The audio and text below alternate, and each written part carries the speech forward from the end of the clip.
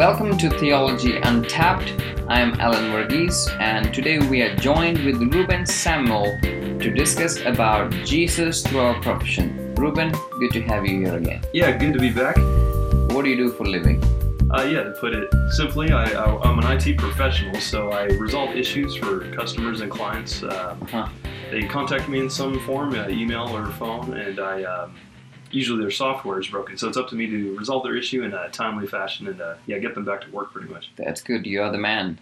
Yes. So the second question is, as a Christian, how do you see yourself as an IT profession? Like, how do you see Jesus through your profession? Yeah, so that's actually kind of interesting. So it's been a more recent affair. Maybe in the last 3 months or so, I've realized as I move up in my company, so I recently was promoted to like a senior technician level. Yeah. But it's actually made me a lot more analytical, like on a whole. So whenever I'm at church, if I'm in my Sunday school class, I find myself asking a lot deeper questions or better questions for everybody else that's in the audience also that before I didn't. I guess I didn't come to the same conclusion. Definitely my IT profession helped me in that space. So viewing Jesus in that kind of analytical, thoughtfulness level.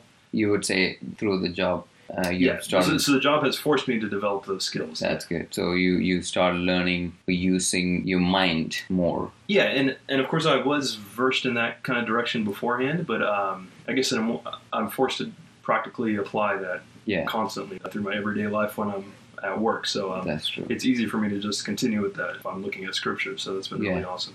Okay. So would you say your job influencing your relationship with Christ? Yeah, so actually another thing that I've been focusing on developing recently is, so as you know, scripture says the power of the tongue is something we should take very seriously. So so that's something, of course, we were learning at church, but I thought to try and apply that practically was in the IT field. It's very common to come across very difficult issues that maybe no one in your entire department knows how to fix, and you might have to kind of apply a Band-Aid for now, which is not the the resolution that you or the client wants, right? So it's a very frustrating situation a lot of the time. So I used to be in the habit of kind of murmuring some kind of curse word maybe under my breath, or just getting so frustrated.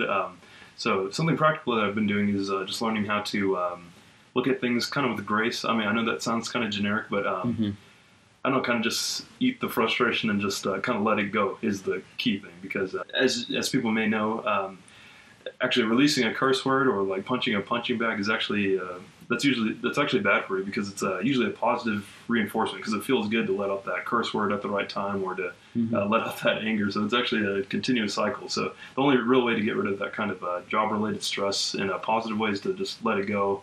And just remember that everything I do that's a mistake, is something that God has looked at with grace and mercy. So so actually looking at customer issues on a computer, somehow I'm able to apply that same thing. So, but it's actually been working for me, which is really cool. But that's good. Yeah, so I think a lot of people could apply that to almost any job field, because obviously we all deal with frustration at different parts in our days. So I mean, it's important to be mindful of, even when you're at work or just outside of church. Yes, so it all started with me really trying to be intentional with the power of the tongue. So it started, of course, with intention, and then I found the practicality to apply that. So that's an important term, intention. Like, until unless you're intentional, you're not going to get it done. Whatever you want to get it done. Yeah, for sure. So that's really helpful. And one particular verse came to mind when you were explaining about using our analytical skills and how you transfer your skills from work to your devotions. And one scripture came to mind was Luke 10:27, when Jesus answered and said, "Love the Lord your God with all your heart, with all your soul, and with all your strength, and with all your mind." Yes. And a lot of people sometimes forget the mind aspect. And it's really reinforcing and encouraging that you brought that up. Yeah, for sure.